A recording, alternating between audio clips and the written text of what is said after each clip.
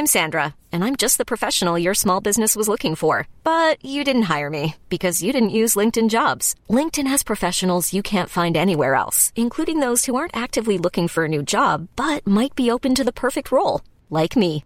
In a given month, over 70% of LinkedIn users don't visit other leading job sites. So if you're not looking on LinkedIn, you'll miss out on great candidates like Sandra. Start hiring professionals like a professional. Post your free job on linkedin.com/achieve today.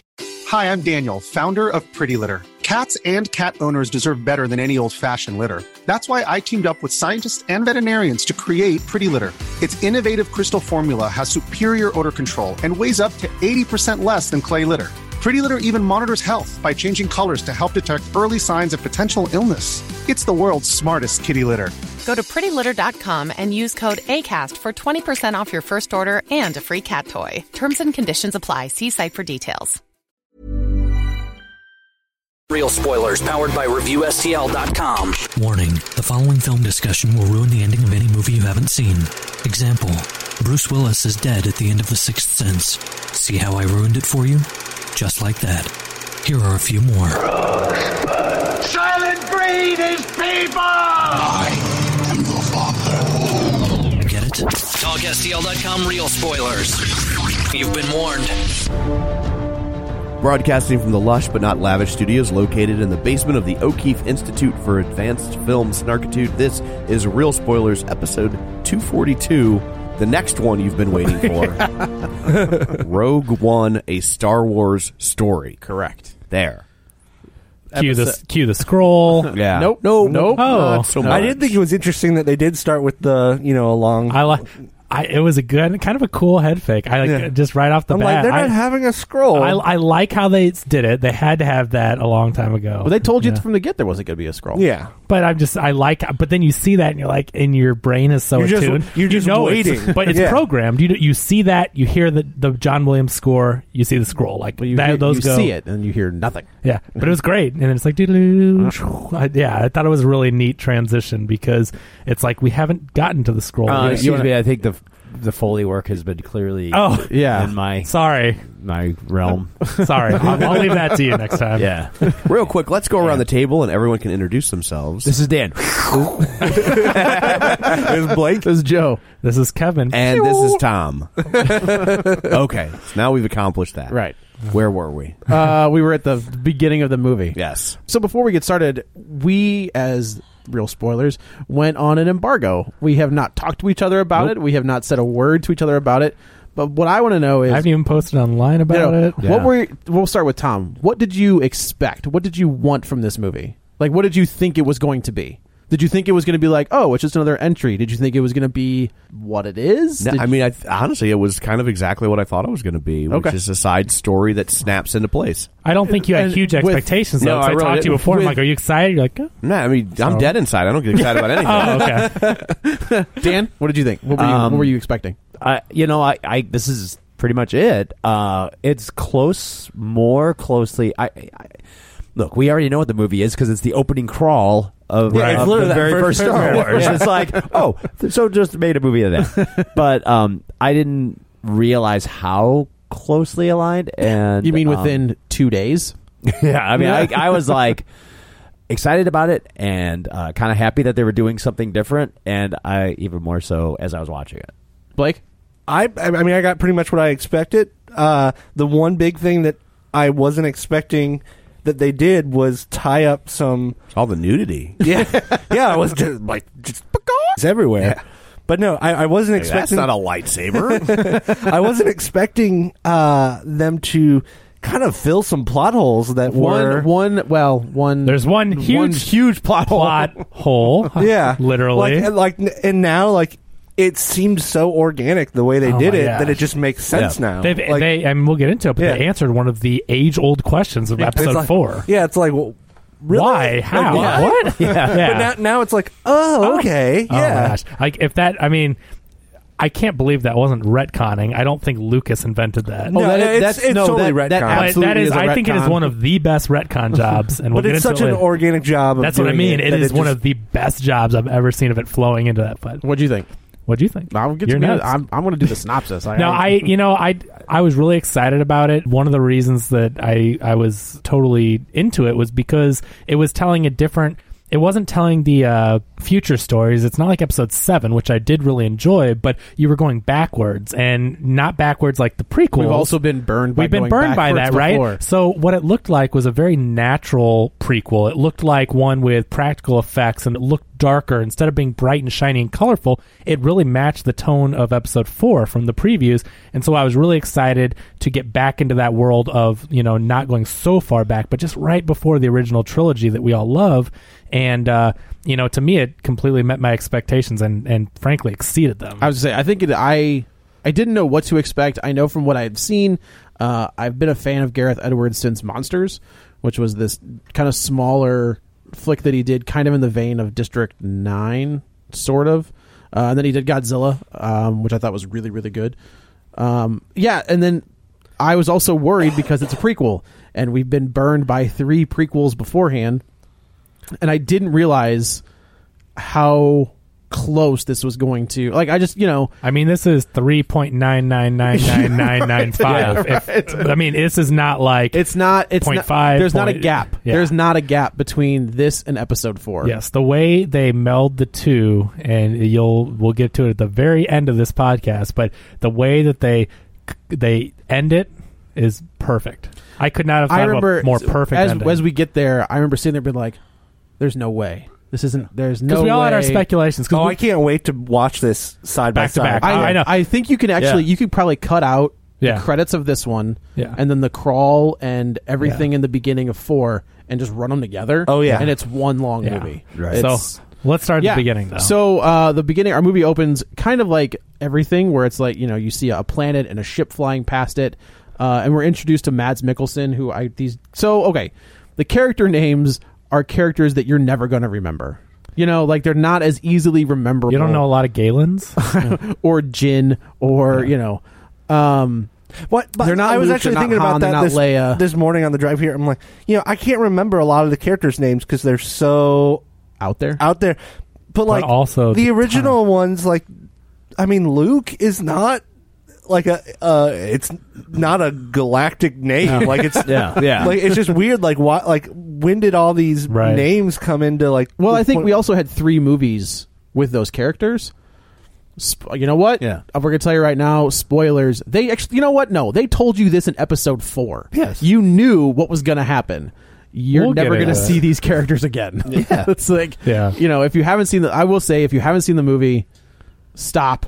Go see it, because there are some spoilers, there's some cameos, there's some stuff that happened in this movie that if you're a Star Wars fan, you've obviously already seen the movie, but you're going to want to see on the big screen for the first time. But I totally agree with what you're saying, though, because here's the thing. So we've had Star Wars since 1977. We have a long time with these properties, and you get the trailers for this movie and the stars. You're talking about Jyn Erso. It's like, I've never heard of her. I've never seen her. Did you know that there was a rumor at one point that she was Leia? Like this whole, like Jyn Erso was going to be a disguise, like her secret name, which she was in hiding. Yeah, oh my and goodness. she was gonna be the one that got the plans. No, I didn't. That was a rumor at one point. Interesting. Yeah. But the point is, like, you see all these great characters, like from design standpoint, you're like, oh, that looks really cool. No, that character looks cool, and you get all these new actors and new characters. But then you think, you're like, wait a minute, I've known Star Wars for some time now. I don't know any of these people. So you just make your own. Some of them deduction. show up, and you're just like, how did they do that? We'll get into those. Those characters. So yeah, you kind of know what you're getting into, and plus, they even say it in episode 4. They briefly kind of tell you what happened to the people that got these plans, and So we go to this planet and we see Mads Mikkelsen, who also, I love that guy. He's a great actor. So good, and he's a good guy in this. He's a good guy. He's never a good guy, and he actually plays a good guy. It's like Gary Oldman. When he turned to good guys, it's like he's such a good bad guy, but hey, he's a great good guy too. So they're on this planet, and they're farmers, and it's him and his wife and his daughter. And then the ship kind of comes Farmer's daughter. Yeah. Oh, yeah. The ship comes in, and they immediately are just like, we got to go. Like, we know who this is. By the way, there's an important cameo in this very first scene when they're inside. There's blue milk on the counter. Yes. Right? So like those are the things that I was talking about, where it's just like people will like, if you know the trailer, if you know things about Star Wars, you will see this stuff and you're like, oh, that's pretty good. Like, oh look, there's blue milk. There's blue milk. Which is milk from a Smurf, if you don't know that. Well, I was going to say, I didn't see any cows on that farm, so who'd they milk? Exactly. Yeah. Okay. So the mom in this family calls poor Smurfette. Yeah, poor Smurfette. Just one. She's it. I think I just saw the trailer for either a new movie or the last one. Whatever. It's a new one. The new one. Okay, yeah, it's a new one. This story revolves around like her being the only girl in this village, and I'm just like, how does that? I just Smurfed for the gangbang. Yeah, poor Smurfette. Seriously, because this movie they even call it out. She's like, I'm the only girl. Yeah, like, we noticed. We know. Like, we've been watching this cartoon for. You're not a snork. Like there's girl snorks. Yeah. Not going to be blue for long. That's right. Well, little do you know, she's not actually wearing a hat. Smurfs for blue cocky. So the mom calls Forrest Whitaker, and she's like, look, it's happening. So the mom and the daughter kind of take off, and Mads Mikkelsen stays behind and has an interaction with Krennic, who I thought was going to be is it Thrawn, who is a character that shows up after like episode 4. He's at episode 6. He's the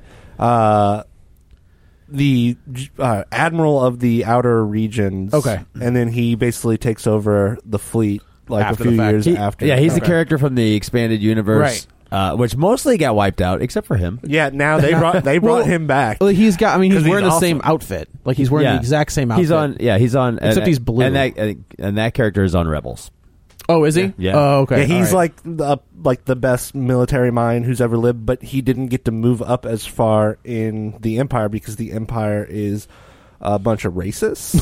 So they don't like, he's what they call chiss, and so they put him out in the outer regions because they're like, oh, well, you're really good and we need you, but we don't want you in our... So what happens when you join a douchebag society is the level of douchebaggery. Thrawn's blue. Uh-huh. Blue milk. Uh-huh. That's what he's doing out in the outer regions. So I got to keep him out there. Enjoy your blue milk. We get a scene that is kind of like Inglourious Bastards, where he was just like, look, we need you to come back. Obviously, we find out that Mads Mikkelsen was the scientist behind creating the Death Star, not the inner workings itself, but the actual weapon part of the Death Star.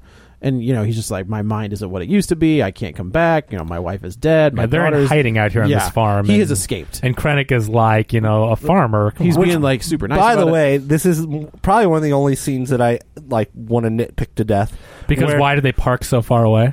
Well, why did they land the ship and 5 people in a line walk? You guys want to park in a puddle? Yeah, that was the only thing that I thought from a visual standpoint it looked cool, but it was so stupid. My big nitpick with this is the mother who comes back to shoot them and just leaves her daughter just to like... That was a little weird. Yeah, like, you have a daughter. Like, I don't know really many parents who wouldn't at least want to escape with their daughter, or at least make sure the daughter is safe. Yeah, and not just left out in the countryside. Yeah. Like, she seems like kind of a selfish bitch. Well, the mother's name, I think her character's name is Platina Device. Is that what it was? It sounds like a Star Wars name. Had to see at least one of your parents killed in front of you, right? So screw you up a little bit. Yeah, mom comes back and they shoot mom, and they end up taking Mads Mikkelsen away. I do like the writing in the scene a lot between Krennic and Galen. Yeah, I do like the way that he's like, oh, my mind's not what it used to be, and he's like, I've just lost my wife, and then as soon as she shows back up, he goes like, oh, there she is, back from the dead. And so I thought the writing between the two, just that conversation. Yeah, he's like, my condolences, search a house. Yeah, right. It was really good. Apparently, the guy that wrote Michael Clayton wrote this. Okay, they brought him in to brush up dialogue. Is that what it was? So he wasn't the original. He wasn't the original guy. No, I don't think so. He was part of the reshoots. Okay, all right, but yeah. And I will say, like, there are scenes in the trailer that we never see. A lot of them. Yeah, you can tell that they got lost. The scene with Krennic walking across like water, I don't think was in it. I think the scene where where Jyn kind of says, I'm a rebel. I rebel. We rebel. Like, that's not in it. There's the scene where she is in that big old black uniform, like on a platform. Yeah. That never happens. So I'm just kind of curious, like also one of the final scenes of the movie where you see a TIE fighter. That's the scene I'm talking about. Yeah. Where she's in that black suit. Well, there's a different one that they show that we didn't see. There's one where it's just her in black with like a dark background. Then there's one on the tower with a TIE fighter popping up. So they changed some plot points in these reshoots. I'm interested to see what that original one looked like because obviously they had to do something. Like that's not. It's a lot. It's a lot of money to spend on reshoots. Well, I wonder if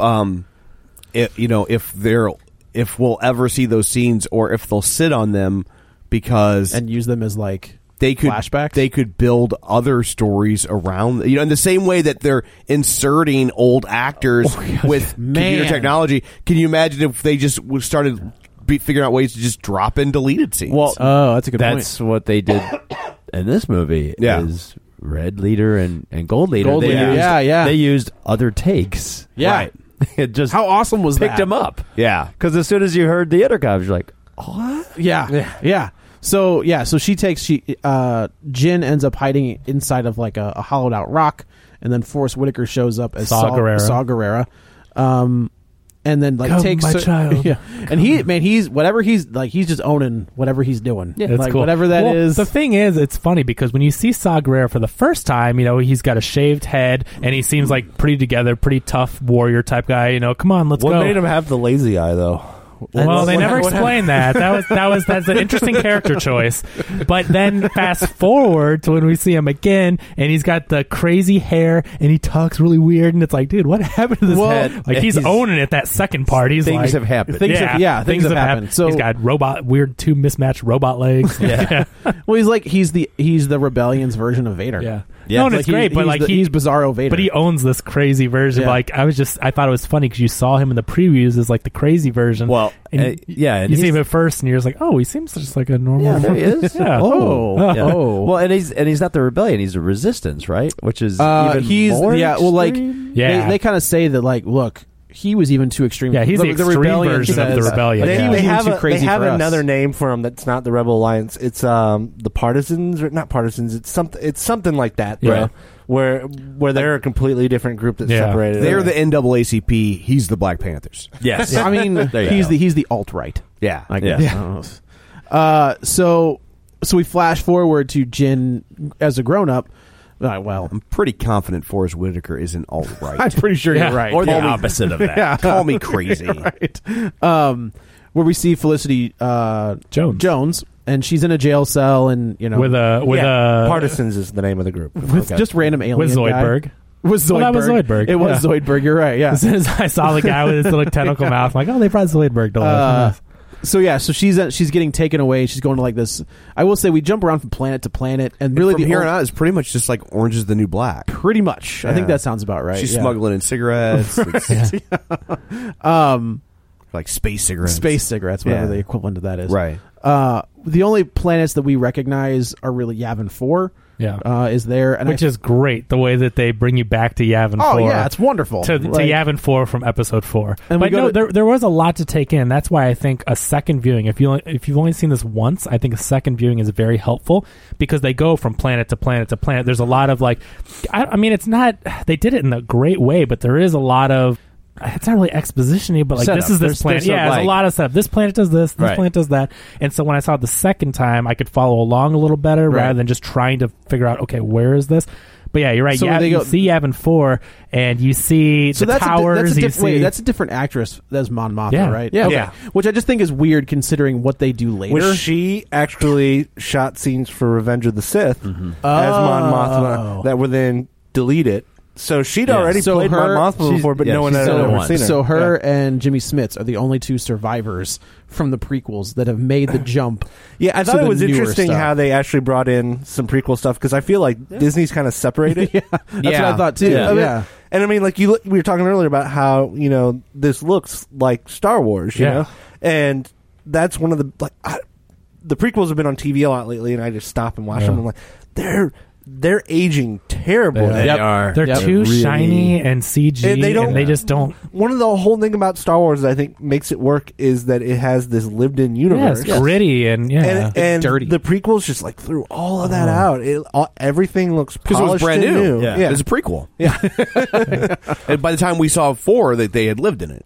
Yeah. Yep. That's what it is. There's The world was just created for the Tom prequels. Like, fixed it. Yeah. Fixed it was the like problem. it was like the Big Bang. Lucas's explanation for it is that the Empire is form over or function over form, and that everything goes to a more industrial like world in the Empire because people aren't allowed to be creative and things like that. But I don't think things would change that much in 20 years. Well, the old stuff would still be around to some degree. Yeah. I mean, Right. Yeah, so she's on this transport, and there's a rescue that happens. Yeah. And I got to tell you, the MVP of this movie to Let's me just talk about Alan Tudyk. is Alan Tudyk. Yeah. Like, the hands down. Freaking hilarious. That dude. What is it? K2SO. Yeah, K2SO. And he hilarious from the get go. is amazing. I need Like, an ornament of him on my Christmas tree. He's got the get best it done, Lucasfilm. And he he's got the best improv'd most of his lines. He is. It's weird because I originally knew him like he was the guy in A Knight's Tale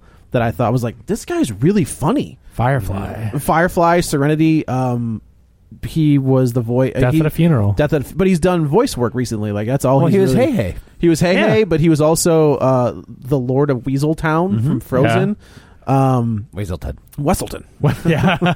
But yeah, like that dude is It's great. Tucker and Dale versus Evil. Oh my god! By the Like, way, getting a sequel. His interview that we saw at Comic-Con, or it was him, Adam Baldwin, and it's Wizard World. yeah.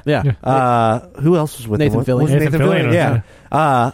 He was hilarious. Yep. That dude just That guy is Two awesome. out of those three actors. Yeah. Superman.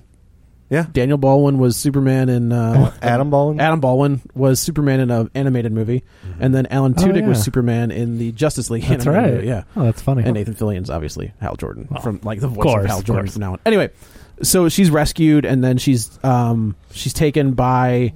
But this is the first insight that we get into. Like, she's a badass because they're she rescuing fights her him immediately, and they take the cuffs off her, and they're like, "You want to go? Okay." And then not go like fight, but they're like, "You want to be rescued?" They take the cuffs off, and she immediately fights these guys because she doesn't know who they are. She just wants to escape, and she can fight. So it's like she is not a damsel in distress. She gets knocked down by K2, and he's like, "This is a rescue." And I think this is one of the strongest female characters we've ever seen in Star Wars. I think.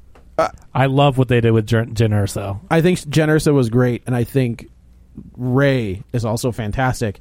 I think Rey is going to be stronger. I think Rey will get better, 8, and I liked Rey because she had to build to that point. And I liked Rey, but now I've seen Jen Erso, and I really feel like this was a fantastic female character. She goes through a little bit of a change, like about the halfway point. Like menopause? Well, it's a long movie.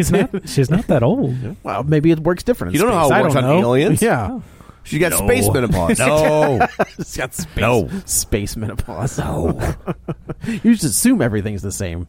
There's a scene that we forgot to talk about where it's not Hal Jordan, not Han Solo, the other guy, the main dude, Cassian, where he's on another planet and he's trying to get this information, and he's just like, look, there's a pilot that has defected who was given information. This is hugely important. Yeah, he's given the information by Mads Mikkelsen. Yeah. And then this dude is like freaking out, and he's like, you got to get the information to Saw Gerrera. Yeah. And he's just like freaking out, and finally the guy's like, "No, man, like we're good. It's going to be okay." Boom! Yeah, this is the one. See, this is the one part that kind of sat weird with me because I didn't notice it till the second time. So, like the first time I saw it, I didn't know Cassian yet. I didn't know the character and what he's going to do, what he has done. So, thinking the second time, like this guy cold-blooded murdered this guy. He didn't have a choice, and it felt but it felt very, very weird. I don't think it. So two stormtroopers kind of roll up on him, and they're just like, give me your papers. He's like, yeah, I got it, and he shoots them both. Yeah, and then the guy is freaking out. He has like a broken arm, so he can't climb up and away. So he kills him. He shoots him too, and he knows that he's going to give away the information. If he gets caught. But he also the stormtroopers. Is it Castian? Cassian kind of says later in the movie, he's like, look, I've been doing this since I was 6 years old. The things that I've done, I've done horrible things for this rebellion. And he mentions it later, much later in the movie, that everyone in this rebellion have done terrible things. But it sat weird with me because you're like, this is one of the heroes of our story, and he just straight up murdered someone. So I will say, this movie has a different feel than any Star Wars thing you've ever seen before. The dark. Well, this movie has a different measure of hero. Yeah, I agree. At this point, it's like, we're away from the monomyth. We're into we're into the supporting cast that helps that the monomyth, the the epic character get Luke, to the point. Luke They're doing the dirty work. Right, They're the Luke wet doesn't squad. have to kill the random informant guy. Where this guy probably he has to. Otherwise, I'm going to get captured, and we're never going to get this information. Right. It's much more about it. It's much more realistic portrayal of war, even though it's not realistic. I thought of this as like a cross between Star Wars, The Magnificent Seven, and Saving Private Ryan. Yeah, this is the most warlike Star Wars movie we've seen. Yeah. So then, like I said, then we rescue Jen Erso, and she's taken to Yavin 4. Which the look of it, I mean, the way that they made it look like Episode 4. Just the look, the tower, the shot of the ships leaving Yavin 4 with the guard post. That poor guy on the guard post. Yeah. Pew, pew. Been up there for 30 years. It was same actor. I mean, what we're seeing now is like we got to see a lot of the Ralph McQuarrie art come to life. Oh, yeah. Which was really cool. Yeah. It's like, and they did that, and they, but a lot of it was matte paintings in the original. Right. So it was cool to see some of these structures and buildings like a 3D in 3 dimensions. To see like people moving around in them because we've always seen them so static before. Right. So she kind of gets brought in front of the council, and did you notice who played Jan Dodonna, the general? It's Barristan Selmy from Game of Thrones. Yeah. The guy in the white coat, right? Yeah. I couldn't figure. I was like, why do I know that guy? Like, he looks so familiar. Also, the guy who's the general, who's Blue leader, is also on The Exorcist. Like, he's playing the main priest on the TV show The Exorcist, which is really good. Which Blue Squad was the original. So, if you read the novelization of Star Wars, Blue Squad is the one who does the trench run, not Red Squad. Oh, okay. And so they changed it to Red Squad during filming. Yeah. And so the Blue Squadron's supposed to be like a nod. Wow. Because I was going to say, I don't remember Blue Squad. There's all kinds of nods. Like there's nods left and right. That makes a lot more sense then, because I'm like, Blue Squad? No gold, I know red. Blue Squad. Well, I'm like, they're clearly all going to die. Blue Squad. But Blue Squad's... Yeah. Why don't we see Blue Squad in Episode 4? Here's all these Blue Squad. We'll get to that scene later, but I did think it was funny that the guy who was Red 5, I was like, oh, good. Now there's an opening for Red 5. Yeah, he goes down like a little bitch. He kind of looked like Steve Kelly. Yeah. Red 5. Yeah. Oh, I'm dead. Okay. Well, good. Red 5 has an opening now. Excellent. But even we'll get into it. Yeah. So they end up like. Jen ends up saying, she's like... They call her out on who she is. First of all, they know her real identity, and they know her father, who is instrumental in creating this weapon. The weapon that they don't know what it is yet, but they know that it's massive. Yeah. And they don't realize that he's not a supporter of the Empire. He's been forced to do it. Right. So he's she the kind enemy. of... They're like, look, you can get us to Guerrera. You know him. You've been with him. Like, you can do this. She's like, if I do this, what's in it for me? And she was like, you go free. Mon Mothra is like, we'll cut you loose, and she was like, okay. So she takes, it's her and Castian and K2. I'm just saying, I'm not doing all that. It's just K2. And again, K2 has. He's like, why does she get a blaster? Love it. Like he every line. They explain like his just deprogramming. There's nothing between. He just says whatever he's going through his. Because he's autistic. Yeah, he was a rebel. Yeah, he was a rebel droid. He's a Stel Getty. No, he's an Imperial droid. He was an Imperial droid that's been deprogrammed. He has no filter. None. Yeah, so he says exactly. I do like the probability of this succeeding is. Do you know what the chances are for using that gun on you? And he was like, I was like, and you think it's just going to end? Well, you know what? I'm really glad they didn't say like, don't tell me the odds. Right. No. Like they do kind of they drop they drop the I have a bad feeling about this. Yes. Like they have in every they have to. Yeah. But I'm glad that But I like that it just ends like, you know what the probability is, and you think, okay, that's a good way to end it, and he goes, high. Well, it's very high. Like he has to get that last word. Well, you just don't very expect high. Very high. Oh, okay. So they take off and they go to Jeddah, which is another planet that, I mean, you would be the only one that I would think would know. Is that the birthplace of the Jedi? It's a new planet in this movie. But that's what they're inferring, that it's one of the, because you see like temples, you see like the statue, which is freaking awesome. Yeah. That giant Jedi statue just knocked over. Yeah, but they're mining Jeddah for these Kyber crystals, which are the crystals that create lightsabers. So that goes back to the first treatment for Lucas. Right. Yeah. And then all the way back. These crystals also are the fuel. Yeah, for so it's like, how does the Death Star work? Wow, it's ran on the same big freaking lightsaber. It's ran on the same thing lightsabers are. Which when you see the power of it, you're like, oh, this is the first like massive retcon, or has that ever been alluded to before? I think it's been alluded to in the EU, but I think they don't call them kyber crystals, but they call it some type of crystal. Yeah, something. But crystal I was light. Crystal light. Yeah. Crystal. Yeah. Well, kyber is kind of new because they used to call them something Fueled else my in the divorce. EU, and I can't remember what. But yeah, kyber I think is original, and then they went to something else in the EU. Yeah. Okay. I like that they kind of like tied those back. You know, it's like, well, if a little bit makes a lightsaber. Well, like now, what would a now lot of they've it explained do? with kyber crystals too, like why the different colors are too. Like the reason why the red lightsabers are, it doesn't matter. Like they're red all the time because they're manipulated by the dark side, and they're basically bleeding. Yeah. Oh, yeah. They're like almost alive. But I mean, or if you're using it as a Jedi, doesn't matter. Like we've seen blue, we've seen green, we've seen purple, orange, maybe and yellow. Yeah. Is that just and a black saber in Force Awakens? No, in Clone Wars or Force Unleashed is the first. So if they're bleeding, like would no, this is a real question. Okay, this is a real question. So if they're bleeding, like wouldn't the implication be then that the dark side then is doing damage to them? Yeah. Yes. So I guess the problem I would have with that is like I never perceive that villains in movies realize that they're the villains in the movie.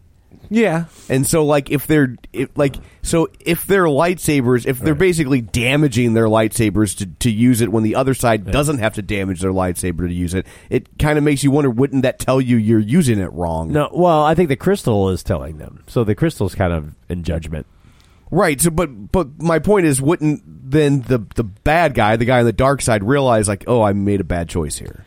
I mean, they look at everything as something for them to use. Right. So I mean, I think I don't even think that they're evil. I think they think that they're just taking advantage of their situation. I mean, like if you look at a lot of like the stuff that's come out of Lucasfilm about Sith and stuff, is that not all of them have to be evil. They just want to harness the power. So they might get more power out of it. I don't know. Maybe they think like we are tapping into a more powerful source, and these crystals can't take it. Where the Jedi aren't using their full potential, that's why they aren't breaking. Okay. Maybe. I don't know. Unless you're Kylo, who's just like, I just made my own. Yeah. Whatever. Yeah. Well, I think that's supposed to be one of the reasons why his is so unstable. messed up. Yeah. It's not really a lightsaber. It's got exhaust ports. How cool is it's that? his version of a lightsaber. Yeah, right. Yeah. So they go to Jeddah, and it's this planet, it's this town on top of a mountaintop.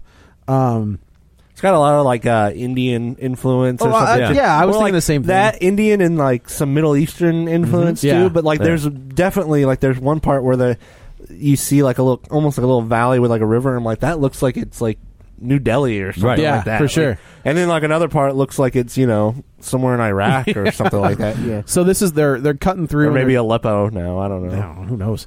They're cutting through this town, and they're trying to get to find Saul's people. And we bump into. You talking about black people? No, I'm talking about his squadron. We bump into Walrus Guy and messed up face Ponda and Doctor. I can't remember what is that. That was actually one of the. I was like, what? That was one of the fan service things that I one of the most egregious. Did or did not? I did not. Oh, I thought it was a little too. That was the most heavy-handed. It was the most heavy-handed, and he was, and they automatically started. Especially because you have to know that they're leaving right after that. Then right, too. Right. Because there's no way they make it out of Jeddah. I felt the same. I felt the way about 3PO and R2D2. Yeah, that was there's no. That reason. was another one. Yeah, but they would have been there because they were about to go on the ship. Like they would have been there, but that was the one. That was the one. It made sense that they were there though, as opposed to the other guys. But just they're the two that have been in every single movie. My biggest problem with this cameo is that he says the exact same stuff. That's the thing, the line. That's what I didn't mind seeing them, but the fact that he says the same line he's going to say in next 2 days or whatever. I'm just it's not. Is that like all he says? Yeah. Like, when you're drunk and you're just like, maybe that's all he says. It's probably a con job. Like, that's my their friend has a vagina for a face, and I'm a wanted man. Well, you know what it is? That's his loop. It's his loop. It's his loop. That's what it is. Oh yeah, but I mean, it's only. So this is gonna. I feel like this happens over 2 days, and then we are going right into episode 4. So like they have to leave. They must be leaving.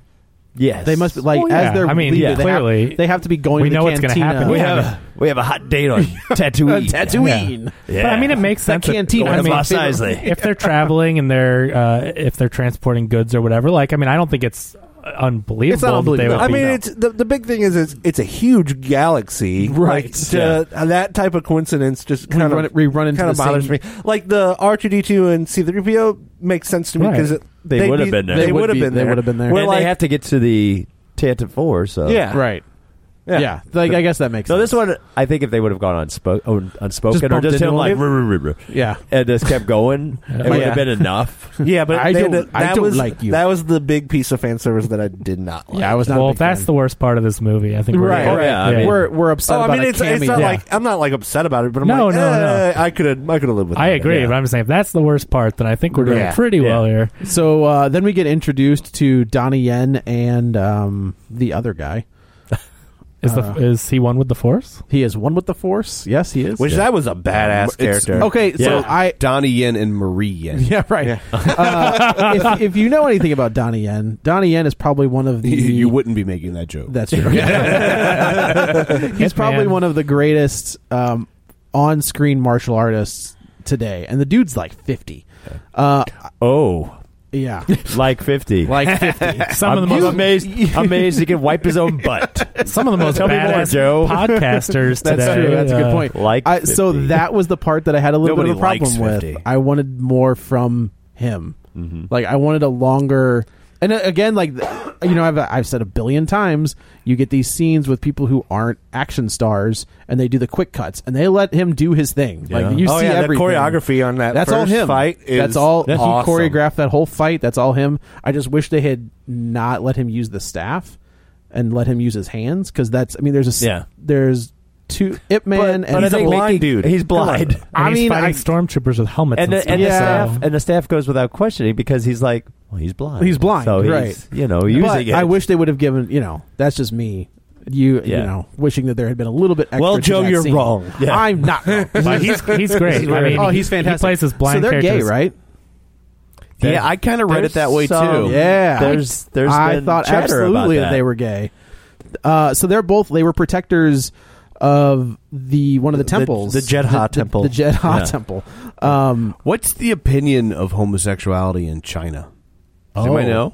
I feel like it's not okay. I would think that it would be frowned upon. Yeah, that's a good question. That's why they don't have it doing it in the butt in the movie. Yeah, so but at the same time, it's odd because their opinion of overpopulation is such a concern that you may want to think about it. Yeah, like if you just say this is okay. Well, I just wonder because it's like it's a good question.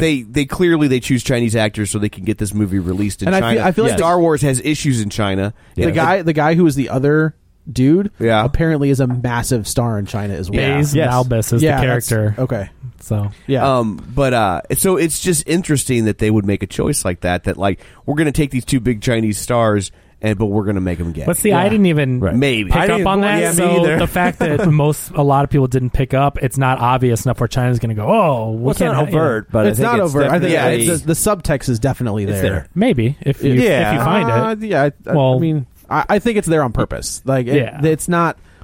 I think Gareth Edwards put it in there. Yeah. Maybe. Yeah. I mean, it's your opinion. Okay. Well, I mean, like that's one of those things that like. That final scene with the two of them was real. That was when I was really like, were these two? So were Frodo and Sam gay? Yes. Well, I mean, at the end of the Lord of the Rings, when Mr. Frodo, he's crying and he's running after him.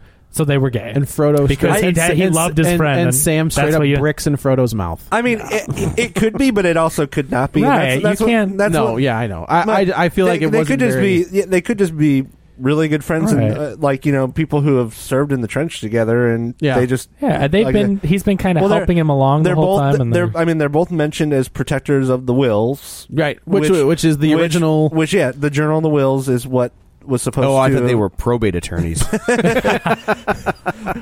the thing is like this happened the other day too, where I saw on one of the sites like Gizmodo or something like that, where people are like, we need to talk about the lack of gay characters in Westworld. And I'm like, why? Why do we need, or Logan's obviously bi, but that's not part of the story. It doesn't need, that doesn't have to be. If there was a subplot where that is a thing, I could see that argument being valid. I don't care if about a character's sexuality if the sexuality is not part of the story. I don't care if they're gay or straight. If that's not part of the story, I just don't care. I'd rather care about their motivations. All the hosts could be gay if they wanted to be. Yeah. Everybody's gay. But that's the same with this, and I'm glad you can assume that, but it's not. It's not clear either way. No, it's never said that they are both. That's what I mean. It's not there. That was my interpretation. Yeah. I got more of the impression that they're more like monk-like characters who just hetero life partners. Yeah, hetero life. I like they served in a trench adult together. roommates. Yeah. I mean, they've lived together for a really long time. I wouldn't put it past long-time Jedi companions. I wouldn't put it past maybe that they are, but it's never really. Yeah. Well, no, it is not. Okay, so in Finding Dory, there's a scene with two adult women. Yep, and it's very quick, and it's generally viewed as the first time we've seen an on-screen gay couple in a Pixar movie. Right. If you saw it. Okay. If you didn't see it, you would that's the way it should be. They're not beating you over the head with it for the sake of putting. Hello, gay lover. Yeah, I don't need that in my movies and shows where that has to be part of it. Why does their sexuality have to be can't they just be gay? Well, they doesn't have anything to do with. They what just the did this. Is? They just did this in Supergirl, where Kara Danvers' sister. They've kind of hinted around it, but then Maggie Sawyer shows up on the show, who is a pretty famously gay character in the Superman mythos, and immediately her sister's like, oh, yep, that's a thing. And then they go into a 3-episode arc of her trying, dealing with it and her getting used to the idea, and then we're off to we're back to the Supergirl. Yeah. But they deal with it. They give you a little bit of a character piece. I think that flushes out the character. Well, it also mattered for that story because that's the story they were making. Well, but also it adds depth to a character. But this is one of those things that it doesn't matter how people view it, and if people view it that way, great. Sure. I mean, Disney has said, and Lucasfilm has said they're striving for more for diversity in every way. You can tell with this cast, it is a diverse cast in general. I mean, every single race, gender. Yeah. I mean, everything under the sun is in these movies, which makes sense for a galaxy. For such a big picture, you're not going to have all white people in this movie. It wouldn't make sense. Lots of humans. And here's the thing: with these two characters, if people are they're gay, Disney's not going to say they're not. Right. They're just going to be like. They're not going to say anything. Yeah. Because they're going to let people take it the way they want to take it. So they are... We'll just say that staff is used for more than it's fighting. All right? It does a lot of stuff. It does a lot of stuff. There's attachments. If you like K2SO, you'll love KYSO. And wait till you see the extended edition. Yeah. Well, all right. Yeah. So... they've kind of gathered in this town square. Talk about a bleeding lightsaber. Don't use it that way. It's bad. That's bad news. So there's a big old fight scene where the stormtroopers are coming through the middle of the city. They're trying to get Saw Gerrera. Well, no, they've got shipments of the crystal. Yeah, they're shipping out. So Saw Gerrera is taking the crystal. Yeah. So there's a big fight scene. Yeah. This is where we see Walter White shows up. This is where we see Donnie Yen kind of do his thing, and then they get captured. This also is a very guerrilla warfare, almost terroristic feel to it. I mean, they are definitely the underground, and they're fighting. They're shooting from everywhere. Mm-hmm. One of them shouted out Allah Akbar. It was very weird. It was Allah Admiral Akbar. Yeah. It's a trap. So they kind of fight everybody off, and then Saw Gerrera's folks show up, and they take them all with them. Jen kind of admits who she is, and they immediately take... I did like the line with Donnie Yen where they're like, he's like, seriously? And they put a bag on his head. He's like, I'm blind. Yeah, and that was they put a good little humor, So they get him but to... also, it's interesting. So Saw is excited to see her at first, and they've had a little falling out. I want to talk Saw, about the one line that K2 has where there's a droid that comes walking around the corner and Jin immediately shoots him. And you think it's K2 and he drops dead, and then you see him another one. He's like, did you know that was me? And that wasn't me? Yeah. And she was like, yeah, I did.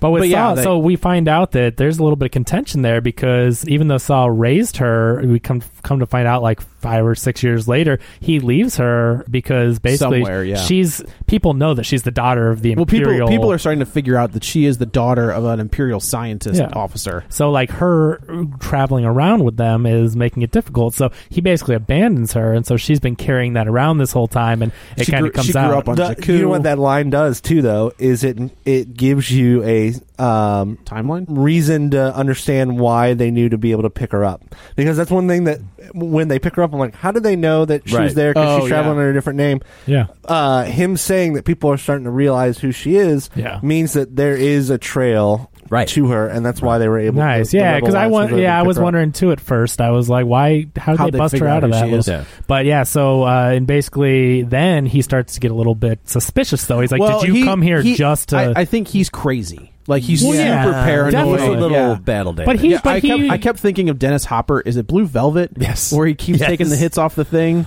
Pabst Blue Ribbon. Like, that's immediately every time he takes a hit. And I was like, don't. Oh, God, he's going to go crazy. But he has reason to be paranoid. I mean, he abandoned her, and now she's there all of a sudden. Like, I get why he thinks that crazy or not. When he uses his breathing apparatus, are they using the same sound file that they use for Vader? Yes, it sounded just like it. Yeah. But that's the thing is, like, I feel like he's the Bizarro Vader. Yeah. Because he's got, like, the messed up legs, and he's not all human anymore, but when Dean Stockwell starts singing Roy Orbison, I was like, what is happening? Stop it. So they, finally he accepts the fact that she's there as a friend, and he plays the message that he had gotten. So we also should say that the kid from that HBO show, was Arliss? Yes, Arliss.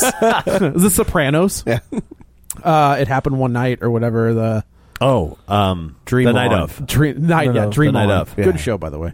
The Night of, who is the pilot in this. And he is the one. She was good. He was great. Yeah, he was really good. Yeah. He's the defector, so he is the one that Mads Mikkelsen gave the information to give to Guerrera. I felt worse for him than just about anybody else. He went through so much. Like, he defected. He was friends with Galen, and he gave him. He's trying to be good, and he gave him the plans, torturing and then him. They torture him. And I thought he was going to be totally mental after that, because they said that it was side you'll effect lose your mind of the. And he kind of did for a little while, and then he kind of gets. I'm glad he snapped out of it. He snaps out of it. Because that's how Saw Gerrera knows that he's telling the truth, because this monster reads his mind, and the side effect is madness. And so I'm glad that he came around, because he was a really likable character later on. So they're there, and he gives them the message, and this is where they fill the plot hole from episode 4, where he's just like, look, they're gonna build this thing without me, but if I help them, I can put in a sabotage, design flaw that will destroy this thing. So good. It answers the age-old question: why did they leave this little? When he starts explaining, I was like, "Oh, you slick son of a bees! Yeah. Well done. Why was it so easy to blow up the Death Star?" Right. And he even says that it's like it's so small it would go unnoticed by they'll anybody never who see it. Yeah. But that's why they knew about it, is because they were literally told.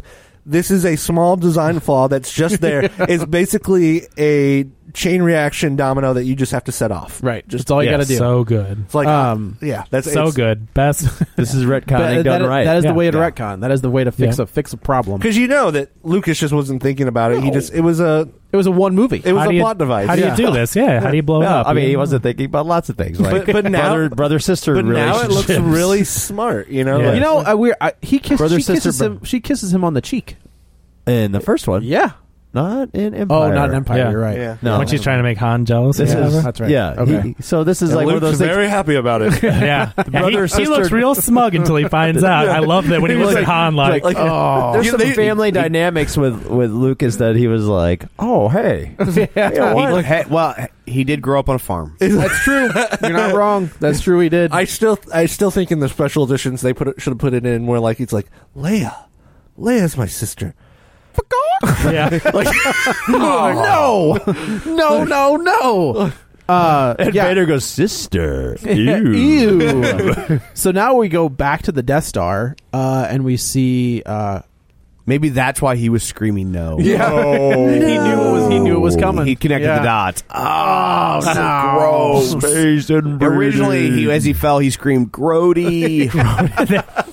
That's what David Prowse said. It was the 80s. Redubbed it. It was the 80s. It was the 80s. It was Grody. So we go back to the main bad guy, and critic, and he's talking to somebody, and I like from the back, and I was like, all right, let's just hope he just stays like you see his reflection in the mirror, and I was like, that's cool. And then he turns around, and I was this like, was the craziest.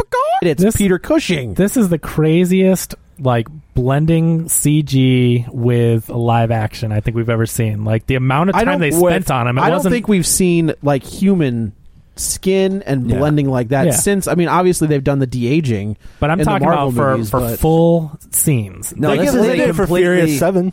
Yeah. Well, but I don't think that they were this. I mean, we're talking. They did a lot of tricks in that it's too. Also a long. Furious 7 had whole scenes that weren't Paul Walker, but they had his brother as a base to build on. Like this is a long dead. Well, they used they used a base for this too. Yeah. Did they? Yeah. They did, it's the same exact thing that they did in Furious 7. I still think this is more impressive and more complex. Well, then they do it twice. He becomes a fairly sizable character. He's also character in this. He has twice or three times. It's a lot. He's not in there quite a bit. It's a lot. Oh no, I mean with two characters. I thought you meant two scenes. No, but they give him a substantial amount of dialogue. He barely has any dialogue in episode 4. He's he's in it, and I think that was more of a stunt. In this more. He's a stunt. But I think you're far too trusting. But what I think, first of all, I mean, I know that it's still not perfect, but I still think it's the best we've ever seen. I think it's pretty close. Yeah, there was a moment. There was a couple like the Uncanny Valley shows up a bit. It shows up, but it's still. But it's not. Is it not the best we've ever seen? Yeah, I thought his last scene was the most wonky. Yeah. But when they get close up on it, that's when it starts to lose a little bit. But when that's further away, and when there's other actors on screen with him, I think there's also some misdirection. I do love the fact that they brought him in because it really fleshes out his character and how he got on the Death Star. And I think it's also important connective tissue because we're going to go right into the next movie with basically no characters that we've just seen. Right. So to have him and to have Vader, for the time that he's in. They want they know that he has been building this machine and this death machine, but they don't know if it works. So Cretan, whatever his name is, Krennic. I like Cretan better. All right. He was like, you know what? Let's just blow up the whole planet. And Tarkin's just like, no, we just blow up the town.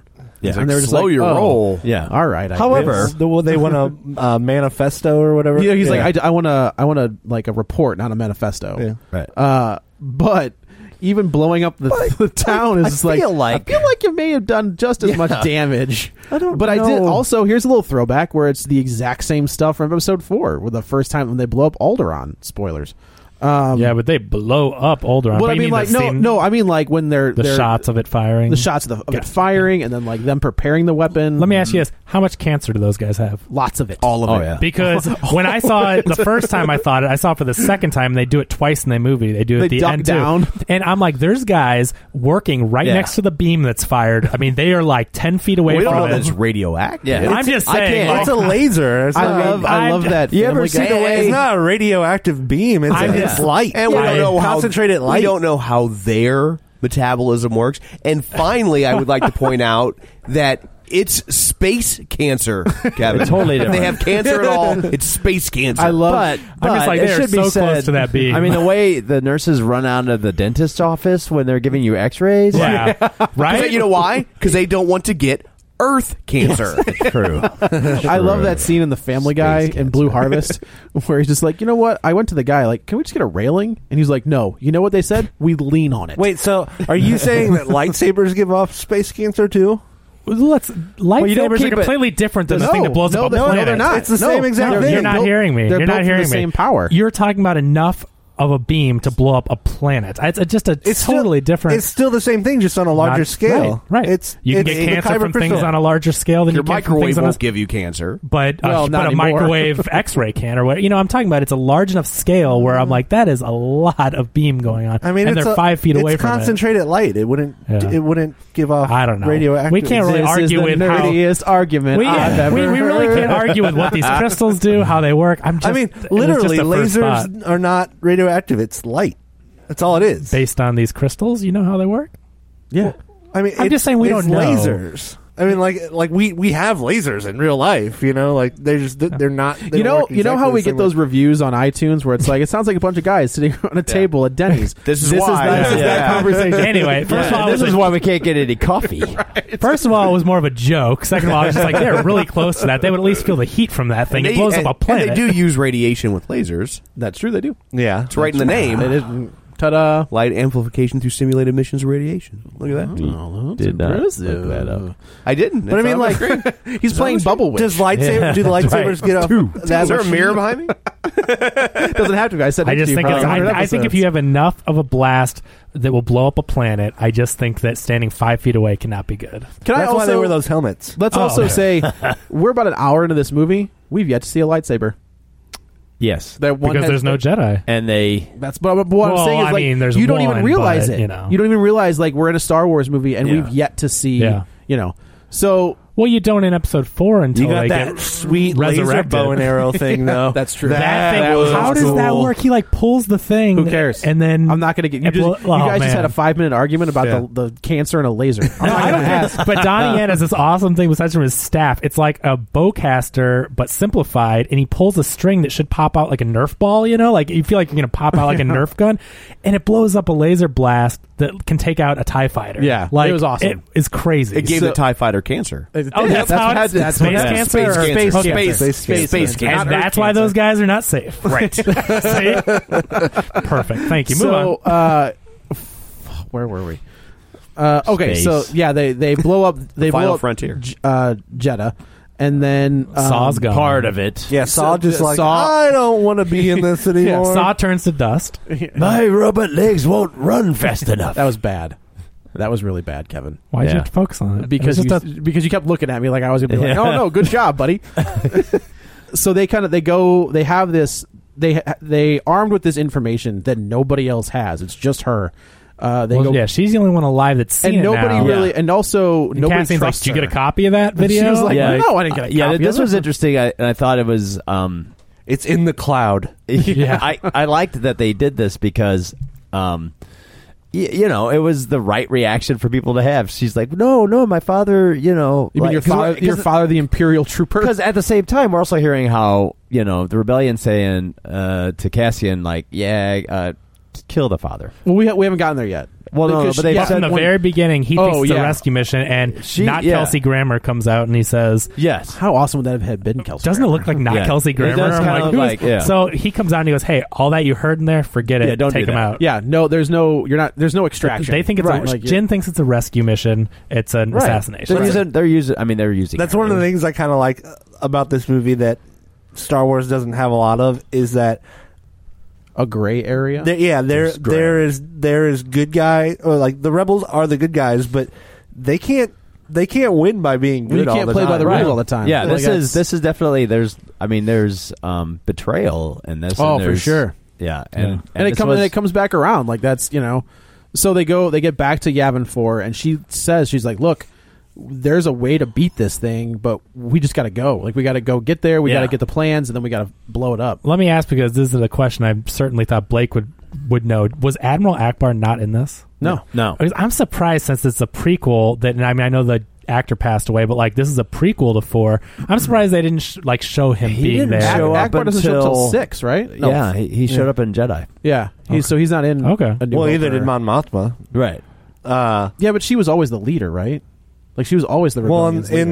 in the first movie, General Dodonna is the leader. So in that scene that basically they're recreating with Mon Mothma, it's like Akbar was there, and I just thought like that's weird that he wasn't in it. They have a calamari. The Mon Calamari are like one of the biggest things in the Rebel forces, and they supply most of the big capital ships for it.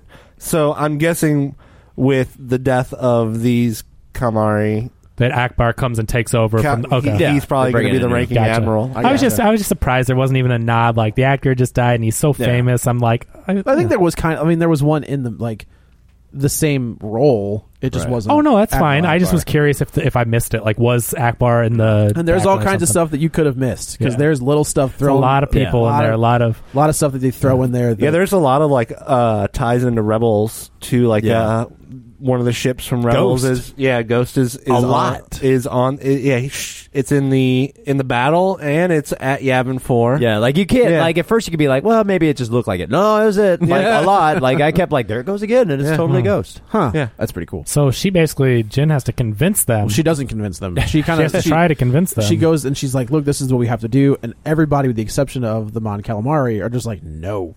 Yeah, like just surrender. They're all like, we're out. Yeah, we quit. They're like, this is hopeless. Rebellion over. So I wonder if this is the scene where she was like, we're a rebellion, we rebel. I feel like that line got switched out for rebellions are built on. Well, I just figured out Akbar's not in this because he would have said it's a trap. It's a trap, and so it's perfect. That's why he couldn't have been there. I do also like the way they keep referencing Hope. Where it was just like that wasn't like we're getting. I know where we're going. About the 4th or 5th time, I'm like. So maybe the 4th movie's called A New Hope? Maybe? Just curious? Possibly? Yeah. So they kind of they've all kind of given up with the exception of our crew. So you've got, the pilot, the 2 Jedis, Cassian, K2. Cassian's not there. Like, she's talking to the pilot and the 2 Jedi, and she's just like, they give up. Like, we got nothing. Yeah. And then Cassian kind of shows up from behind. And it's just like, I'll go with you. Right. So they set up they have stolen this transport ship. And K2's there because Cassian says he has to be. Yeah. I love that. I'm with you. I'm with you. Cassian says I have to. Man, those lines, seriously, the K2 lines were just we did kind of leave out. Did they go to see her dad next, or was that before? No, okay, you're right. So Not yet. Yeah, no, this is where they're going. Yeah. They're going there.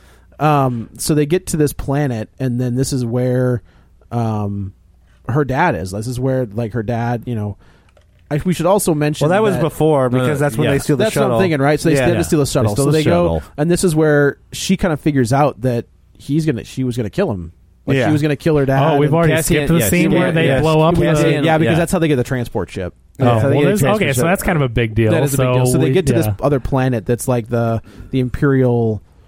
They're building stuff on this, like they're one of their building planets. It's another Kyber crystal place. Oh, was this the place? Is it the same place they showed in the beginning when they say that it's where she was being taken, an Imperial? No, I don't think so. No, they were building parts. This is a planet where they have a scientific installation, and then it's where they get more Kyber crystals. Okay. So this is where her dad is, and her dad's and his engineering team. Right, Cretan has figured out that this information came from him. And he has to figure out, the information came from this installation. What great timing, by the way. Everybody's showing up at the exact same time. Well, I guess it does kind of make sense because they leave from around the same area. Yeah, right. So he kind of gets down there and he's just like, one of your scientists. Well, at first he congratulates them on a successful test. Yeah, and he's just the Death Star. Mads is just like, golly, oh, thanks, great. I'm glad I'm responsible for the deaths of all of these people. Yeah. And he's like, there's been an information leak from this installation. One of your people did it. And he kind of lines them all up. And he offers them to step forward. And none of them do. He's like, fine, kill them all. Yeah. And then Mads immediately jumps in. He's like, I did it. It was me. At this point, like, you've got Castian, who's like off in the hills. And he's got him in his sights. He's got him in a sniper, right? Yeah. He's ready to go. And he breaks protocol. And he doesn't kill him right away. And then all of a sudden, here come TIE Fighter, not TIE Fighters, but X-Wings. Yeah. The rebels have shown up. They blow up everybody, including Mads Mikkelsen. Mm-hmm. I also like the fact that Donnie Yen is like tuned into the Force just enough where he's just like, does that guy look like a killer? Yeah. And he's just like, no, why? And then K2's like, well, his rifle was set for sniper configuration. Yeah, that was cool. And like this is where Jen was like, oh crap. Yeah. So yeah, well, because he sends their first of all, he says he's going to scout, but then he sends the pilot. The pilot goes with defector him, back down the hill, and he's like, I thought we were just taking a look. He's like, I am taking a look. Get out. You go. I'm looking. I guess he's Force sensitive, but not like to the point where he could be a Jedi. But just enough where he. Like it's like when he takes out that TIE fighter using his little bow. Yeah, he could take out the turbo laser. Right. Yeah. He definitely is in tune with the Force to a certain degree. Yeah, so everybody dies on this planet again. And so they get back on the transport ship. This is where she's like, look, let's do this. You're a liar. Like, you've lied to me. And he was like, I've been doing this since I was 6. Some of us don't get to choose. You don't know me. Right. You know nothing. You don't get. Some of us don't get to choose when we want to join this thing. Like I've been in it. The things I've done horrible. Blah blah.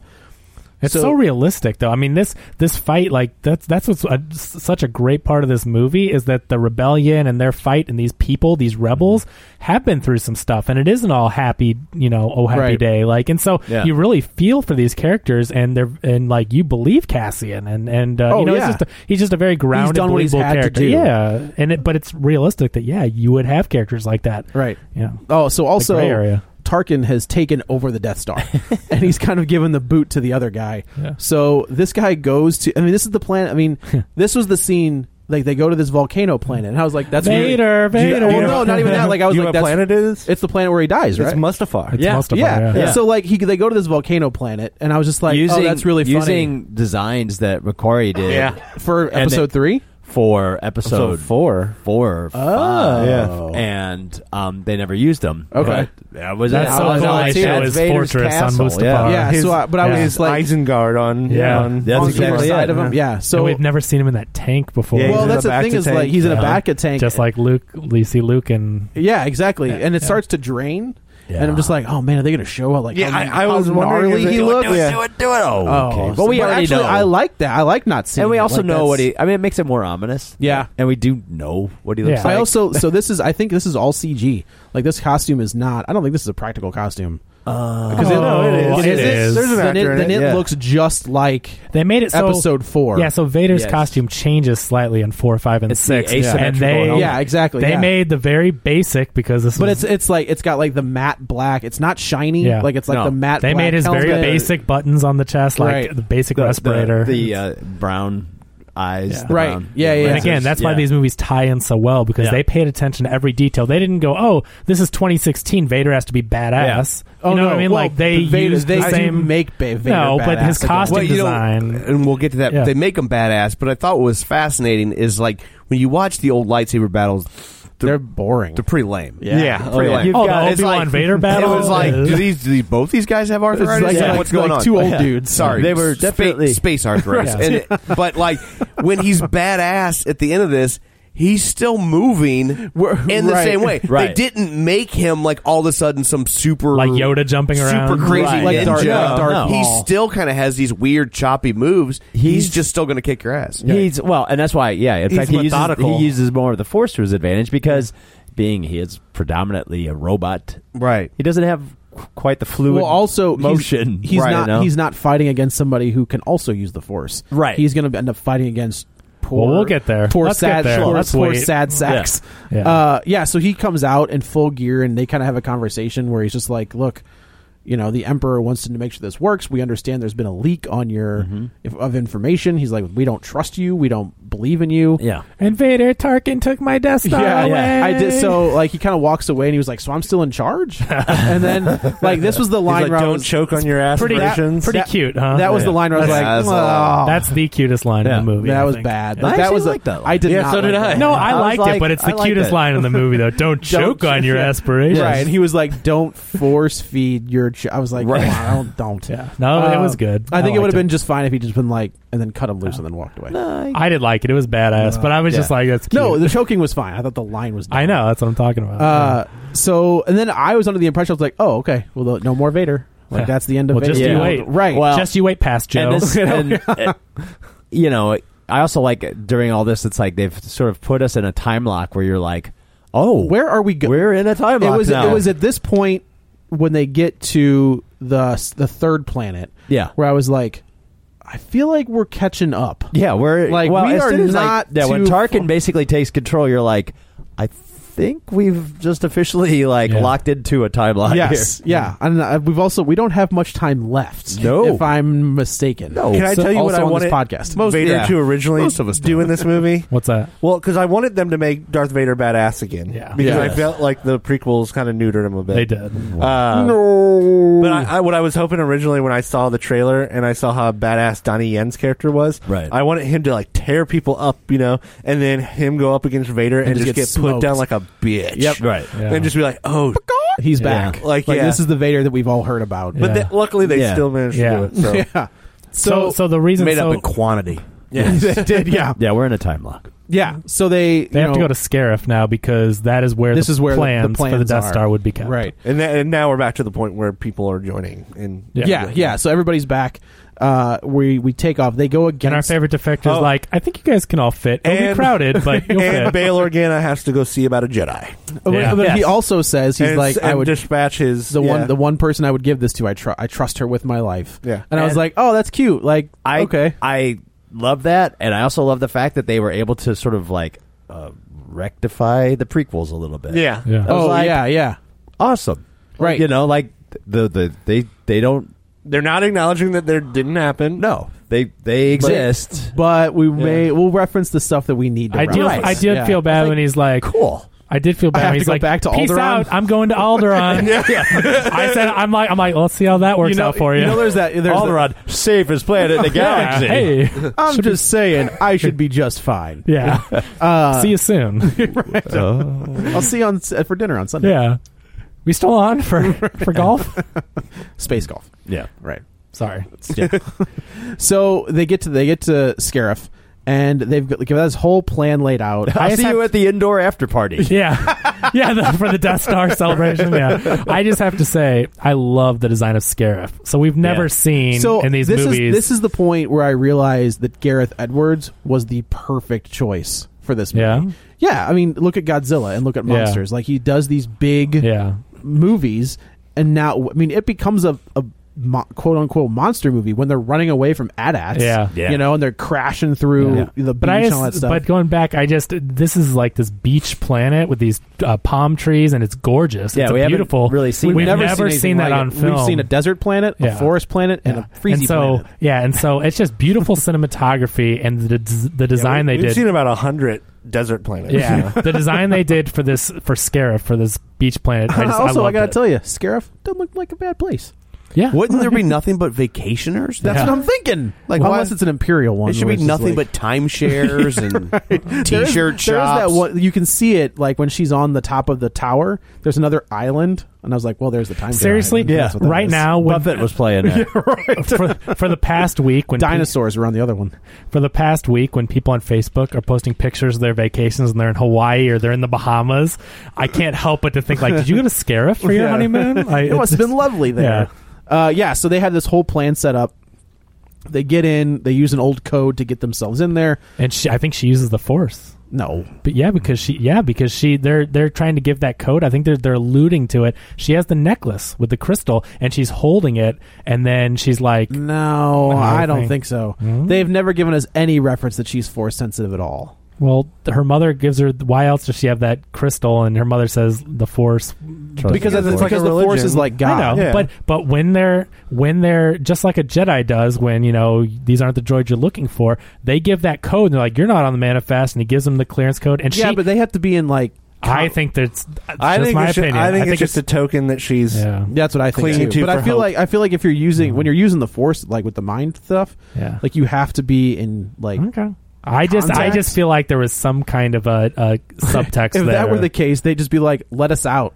Well, she doesn't know what it is, but if it is the religion and if people pray to God and hope things happen, I just think that because they focused on it and it got real quiet. You can believe in the Force, but I feel like it wasn't. She's not Force sensitive. Yeah, because there's nobody in this movie that is a Jedi. Yeah, I'm not gonna lie though. When he was like, I have to go see somebody, I was like, Ewan McGregor. Well, you know that, or I guess it could be the other guy at this point. Scarif was created as a homage to the Pacific Theater in in World War II. Yeah. Oh, really? Yeah. Which makes perfect sense. Oh, yeah. I mean, again, this is the most war realistic Star Wars we've seen. Yeah. And this is... they do like guerrilla warfare and like it's pretty cool. And this is where it picks up. And again, at this point in the movie, I've been completely in it, completely enthralled with it. I love everything so far, but then it picks up to another level here and doesn't stop. Yeah. This last half hour of the movie we're running full is force. just insane. Yeah. And this is war So, because you've got war on Scarif, you've got war outside of Scarif that we'll get into, but it's like it's all happening at once, and man, it never lets down. It's Spaceballs to the wall. It is. Exactly. It's at this point surrounded by assholes. It's at this point where like they have to like literally go in and get a file. Yeah. On a hard drive. Yes. Yeah. Mind you. It's cool. Yeah. Like they literally have to get futuristic hard drive. Yeah, it wasn't. It was a hard drive. It was a lot harder to click and drag back then. It was super hard. You couldn't do it. Yeah. You had to line two up the people. satellite. Yeah. It was a mess. Took two people. Yeah. They can do lightsabers, but they're terrible at UI. So which raises the question, like, what does Cloud City do? It's a place where you get turned on by your douchebag friend. Wow. Turned on? Wait, he turned you on? Yeah, he was turned. No. Just keep going, John. Keep going. Just move forward. Moving forward. Talk about subtext in these Star Wars movies. Yeah. What are you saying about Han? No, don't even talk about Lobot. We'll find out. Find out in 2019. What kind of robot was Lobot, and how low could he go? That Colt 45 really works. Every time. Yeah. He got him confused for Blowbot. Most of the time, every time. So they get to this Is that two dirty jokes from Dan? That was. Yes, It was. Yeah, it's in 2 weeks. This is crazy. Yeah, but only one gets a chicken noise. So you should just randomly put in chicken noises over regular words that Dan says. Yeah. Like he's making unnecessary Phil, censorship. foul. He's gone crazy. So they had this plan where they're going to set up these bombs all over the island and just randomly blow up. So Cassian gives everybody these little jobs. So it's like your crew goes here and they cover us because we're going to the tower. Yeah, to get you the data got to file. get these stormtroopers away from us. So they end up just. We're going to make 10 men seem like 100. Yeah, right. Yeah, right. Something like that. They do one of the oldest tricks in the book, where like the three guys walk in, and then all of a sudden the other two walk out in their just uniforms. like in episode 4. Yeah. Just like in episode 4. I did love that little homage. They come in and then they walk out with the other uniforms. Like, that's cool. It's pretty good. And then luckily, like K2 is also an Imperial droid, so he looks like he should be with them. Yeah. There is that one. I forgot the scene back on Jeddah where he was just like, "I'm taking these prisoners." To prison. To prison-fy them. Yeah, to do like backhands. He's like, I'm really sorry about that backhand. I didn't mean to do that. So yeah, they get inside, and then they're like, we got to get a map. And he's like, yeah, I got it. And he ends up like killing another droid and takes the map, and they get to where they need to go. But there's like 68 stormtroopers. The probability of us getting there is like 36%. Yeah. No, I think there's 99 stormtroopers, and he says it's 30%. Yeah, something like that. So this is when they're just like, all right, you get there's 99 stormtroopers, and a Sith ain't one. Yeah, there we go. Good job. That's the joke. He calls the pilot, and he was like, are you ready to go? And he was like, yeah, I guess. And he was like, all right, go. So they start blowing everything up. And then this is literally, I mean, all hell breaks loose. Yeah, so you've got and the pilot has to connect to the communications tower. He's got to run Cat 6 cable all over the place. He's like, damn it. Well, because once things start blowing up, they close the shield door. Yeah, close the shield door. So it's like this entire... Well, they're closing. So at this point, now the rebels are on the way. And they get there just in enough time to, for some of them. Yeah. Well, they just enough time for Red 5 to die. Gate. And then for the Blue Squad to get into... And then they F up some AT-ATs. That was awesome. Dude, that was so good. It really made me realize, like, man, just take out the legs. You know? Yeah. Didn't Civil War teach you anything? Yeah. Like, just go for... I saw this. But it's awesome. It's like they're all shooting them and trying to shoot their head with bazookas and all this stuff. But it's like, man, if you just take out one leg, you're going to be good to go. Tobble. Yeah. Game over. But Design flaw. I do. I think Galen Erso designed those AT-ATs too. Yeah. But I did love the fact when the AT-ATs appear. Like, first of all, it was like a T-Rex appearing. It was like Godzilla. You hear the shaking or whatever, and then the one of the main guys doesn't realize it, and then Donnie Yen is like, he's like, turn around, run, and then it comes out of the trees and these huge things, and he tries to shoot it in the head with a bazooka. And or it knocks it to the side. Did anyone hear a Wilhelm scream in this one? Yes. You did? Thought I did. I thought I heard one too. Yeah, I was listening for it. I was listening for it, but I couldn't. I'm trying to remember what it was, but it was. I think it was relatively early in. Okay, but it wasn't. It wasn't the death trooper that gets knocked out. That the one guy shoots like when they're in that cylinder and they're climbing up to the top to the hard drives, and like it's not the one guy falls Maybe it off. Was that. That's the only place where I thought. But I do remember hear what I thought. I thought I heard one. Okay. Yeah.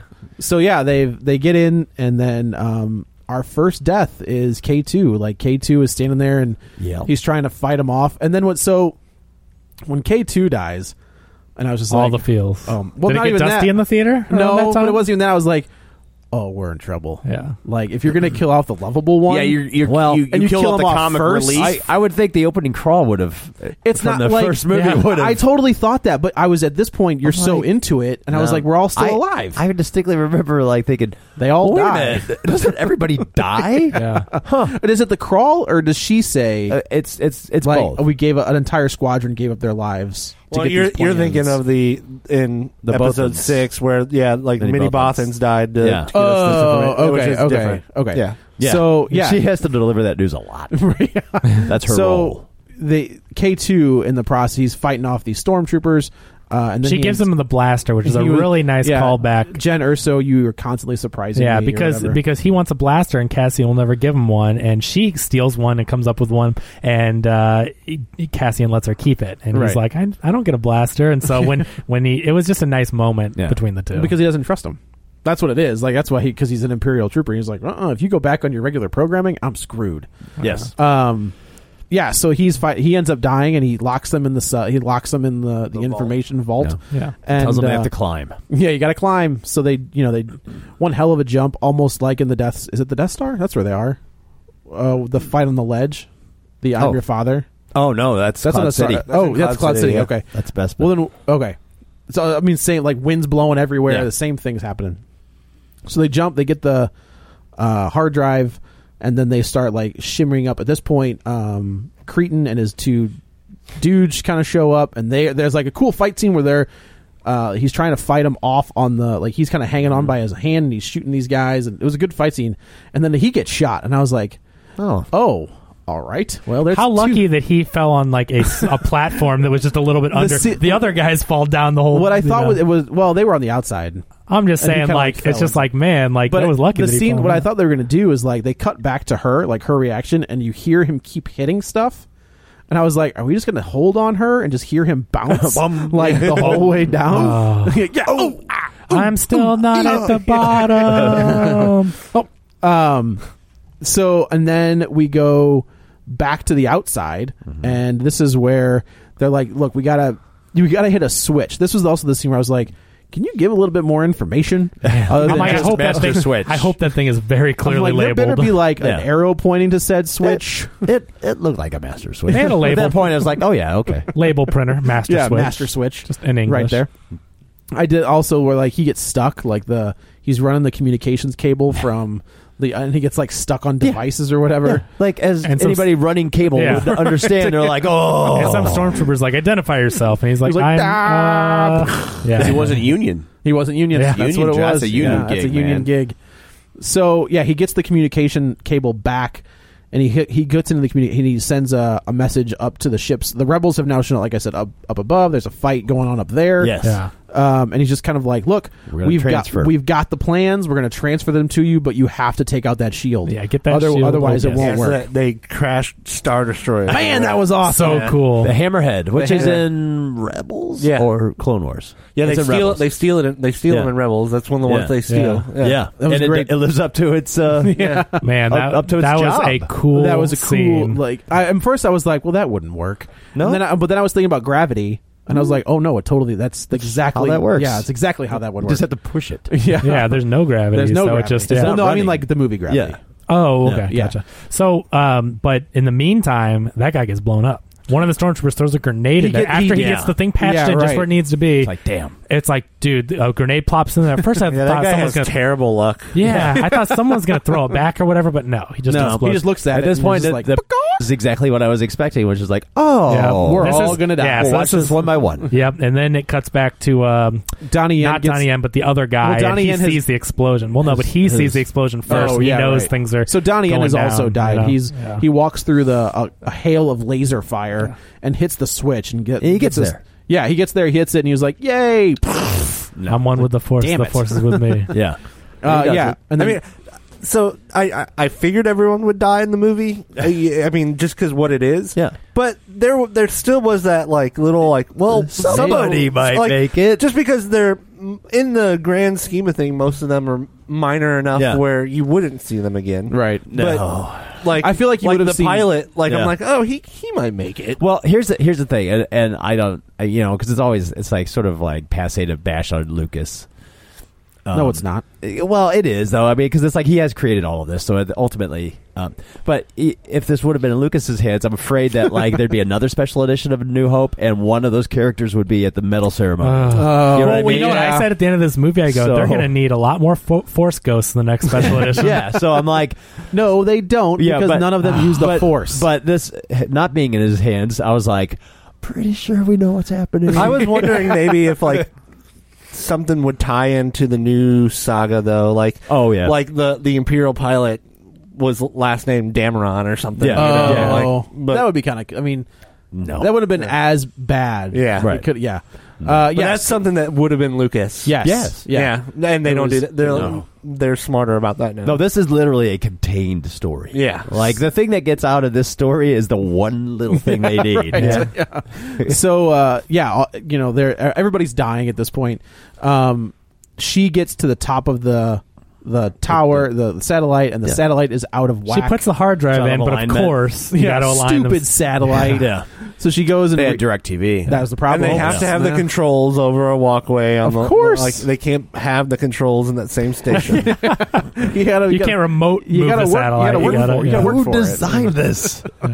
The same. Well, it's the same guy who designed the flaw on the Death Star. Well, I think Galen Erso designed this, and that's the point. Is he's like, a great make it scientist. as difficult as terrible user experience in user interface. Sorry, guys. His thing. So this is where she runs back into Cretan, and they kind of have she reveals who she is. And who are you? He's just like, man, I knew I should have killed you. Yeah. He gets shot in the back. So long, Shoshana. Yeah. He gets shot in the back, and then the Star Destroyers have crashed into each other, and the shield is down. The shield's down. They transmit, and as they're transmitting, the Death Star shows up. And it kind of comes up. Oh man, on that horizon, that was awesome because it was like that scene in The Force Awakens where the X-wings kind of come up in that platoon, Apocalypse Now kind of style, and then in the distance, in the far, it's just you see it kind of coming up over the clouds, and you can see Cretan, and they've already have it aimed. Oh yeah, Cretan's just hold on, we gotta rotate it around. So the one guy, there's another guy on the Death Star that tells Tarkin. He was like, hey, they got the information. Yes. What do you want to do? He was like, we'll blow up the town. Vader will deal with the fleet. And I was like, as soon as Vader's going to go after them. It's when he says Vader will deal with the fleet, and I was like, we're going right in episode 4. Yeah, right. There's no other way for us to get to where we're going to go. So awesome. So the information is trained. They get down, our main characters get down. They fire the laser into the planet. And they're just sitting there on the beach. Krennic just sees the Death Star show up, and he's like, and he just you just see the look on his face, oh man, as soon as he sees the Death Star, I got played. Because someone tells Tarkin that Krennic's down there, and Tarkin's like, all right, keep going. Yeah. Good to know. But it's that oh crap moment from Krennic, and it's great. And our two other main characters kind of are sitting on the beach, and they're just kind of like. It's a really good moment between those two, and they I think he that asked was a political power move. For sure. Yeah. I think he asked her, do you think anyone heard us? And she's like, yeah. There's somebody up there. Yeah. And she was like, yeah, probably. So then here comes, as the Ships are starting to take off into warp. What is sort of the end of the movie? Yeah, pretty much, because they die in the sunset. Everybody dies. You know? And this is everybody's dead. And everybody's dead. Everybody's dead. And then so as the Rebel fleet is taking off into light speed out of nowhere, like we've never seen this, and it's so awesome. A Star Destroyer shows up out of hyperspace, and people just start slamming into it. So awesome. Yes. Like, of course that would happen. And Vader, in this scene, all you see is just black. Just black. We start to see like a very familiar sets. Yes. Familiar uniforms. It's obviously the Tantive 4. And at this point, I wondered if this scene was part of the reshoots and the stuff that they added. And if it is, they made the right call. Yeah, for sure. Because even though we know exactly what happens here, it just makes it. It makes it. I mean, it's so tense. Right. Oh my gosh. Like when he's about to the last one, and and he's got to hand it through that door. We've got to. It's filled. The room's filled with the Death Star plans. But this is the they've scene. got the floppy drive. This is the scene where I was like, so this is why he's the most feared Sith ever. Yeah, they make him menacing. Yeah, for sure. So that feeling, as soon as you see the ship and you see the guys in their helmets, like there's only like you so just I know, thought, and it's feeling. the same siren going off too. Yeah. So it's like you know exactly what they're doing. There's no question. That feeling you get when you saw that. You're and then like, this is where we see the first lightsaber. Well, and he just plows through these guys. Reminds me of too is like the old like horror villains, like a Mike Myers type thing, where he doesn't need to hurry. He's just going to destroy you. He's already got you. Yeah. You're already forced stuck. to put one gap in the ceiling. He passes him, and then from behind slits him in half. Yep. Yeah. He's using the Force and a lightsaber the same. So he's holding guys with the Force, and he's cutting people in half with the lightsaber. But I just kept. He didn't like that guy though. As he walks past him, he goes back and slices him in half. He looks like he's bored. Oh, I made it. Yeah. Like it's just like I have to get through all these people. And I love the way he moves his lightsaber. And Tom mentioned it. Just another day at the office. Yeah, exactly. Tom mentioned it's like he wasn't flipping through it, and he had very limited movement with his arm, and it's awesome the way that they didn't make him like flying around. I mean, he's just walking through. Conservation of motion. Yeah. They so the one guy that has the floppy disk like gets skewered through the door. Because the door awesome. is not opening. Right. And they're trying to get the door. Yeah. You feel so bad for those guys because like help us, and the door can't get open. The guy's like, nope. And so they end up passing it off. Then that guy passes it off. He's like, and this is the scene where the relay team, right? So then, the door opens, and who's standing there? The ship that they the ship that we see in episode 4, the little Tantive 4. Yeah, the small. Yeah, but you see it blast off, and Vader's looking. Corellian Corvette. Yeah. I liked where they were like, get the escape pods ready. I was like, that was pretty good. Okay. Yeah. This door slides open, and he was like, ma'am, this is for you. Well, you see the back. And again, I thought they would do the same thing with Tarkin. Yeah. Where like you just see her from the back, and then she whips around, and it's 19-year-old Carrie Fisher. Yeah. And they give her her one line. I have to believe that's ADR. Like they just took that. She says hope somewhere in that trilogy, and they just took that one little snippet because I don't think it's Carrie Fisher today. I doubt. It didn't sound like an animated cigarette. Yeah. And I mean, okay, it wasn't perfect, but it still looked really good, I think. Yeah. Oh, I thought that looked fantastic. For the 5 seconds they left on it, I thought it was good. I thought Peter Cushing looked better. I do think Peter Cushing looked better. I agree. Those are words I'd say. But I do... I would like to see which scenes were, because I was like, I think this might have been part of the addendum. I also think they had more to do with Peter Cushing. Like, yes, like there was more of that character, so they probably spent. It's also easier to animate a wrinkled older person than it is. Yeah. Well, how do they? I think 19-year-old. I agree. I said the same thing to Kevin, and I was like, I think the wrinkles made it easier to hide. Yeah. The flaws kind of the plastic. She's so smooth, right? Yeah. But it was still really good, and I'm glad that they only focused on it for like 5 seconds. It was good for what it was. And I also wonder if over time, as the technology gets better, if they'll pull a Lucas and go back and try to fix it up and update it. And luckily, since it's all CG, you could do it. They can. Which I don't mind when they update effects as long as it doesn't affect the story. Don't change the story. Don't add Jabba. Don't add. Well, that was don't add a band that has. I wasn't upset that they added Jabba. You know what? Jabba thing. Go back and redo that now. Yeah. They shot the Jabba thing, and he always planned on replacing the actor with with something. He just didn't have the ability. Yeah, now that I understand it's just that, when he did have the ability, it still wasn't quite right. Yeah, when Han Solo walks over his tail. God. Yeah, it's like that was just. I'm just. Well, I think they kind of had to do that because he walked behind the actor. Because he's walking behind the actor didn't have a tail, and so it just was, if he crossed behind him and you'd be like, "What did he? How did he get?" Right. It's not that it happened; it's just his eyes that bug out. The way he's like, "Oh, it's just the CG is the problem. It's not the scene. It's the CG." Yeah, they definitely overplayed the eye bugging thing. That's kind of how. That's it. No, I mean it's literally. I was like, wow, they're up to. How much time do you think passes between the very end of that movie? Is it like a half hour? No, I think on the run. No, I think it's like 10 minutes. Yeah, I think Vader immediately gets back in his Star ship, Destroyer, and I think he chases down that. I just think it's like I said. If you cut play them one after another, if you cut the credits off of this one, and then cut the credits. I wonder how far Scarif and Tatooine are. Like how far apart they are. If they're really that's a good close. question. Because that's one of the ways we could probably figure it out. How it's really close, then If it's like on the other side of the galaxy, then maybe. Well, no, even if they both hyperdrive, but if they have a hyperdrive, and hyperdrives still take time though. Yeah, if they're not close. But they did they closed it so much because they could have just had them like they got the plans, yeah. No, they got the plans and they handed it over and they literally handed it to her. Yeah. My reaction, I'm just like, this, if you want to make a prequel, this is how you make a prequel. My other question this has to be one of the best prequels to an existing property I've ever seen. How do they do Peter Cushing's voice? Well, it's a different guy that sounds like it's a British actor. Just a voice actor. It's just like how they're going to end up having to do Darth Vader when. Yeah, I guess that's well. Actually, the guy that they got, they'll get the guy that does CNN. Yeah, that's what I would recommend. Just like him. He does. It's uncanny. There was a guy Mufasa is up for grabs. They could get him. The guy that they got for the Force Unleashed games. I mean, he was.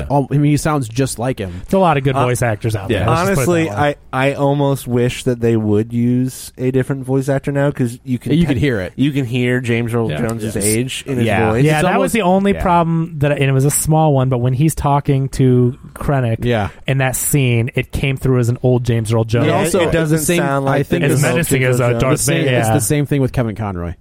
Kevin Conroy's Batman does not sound anywhere near as good as it did 20 years ago.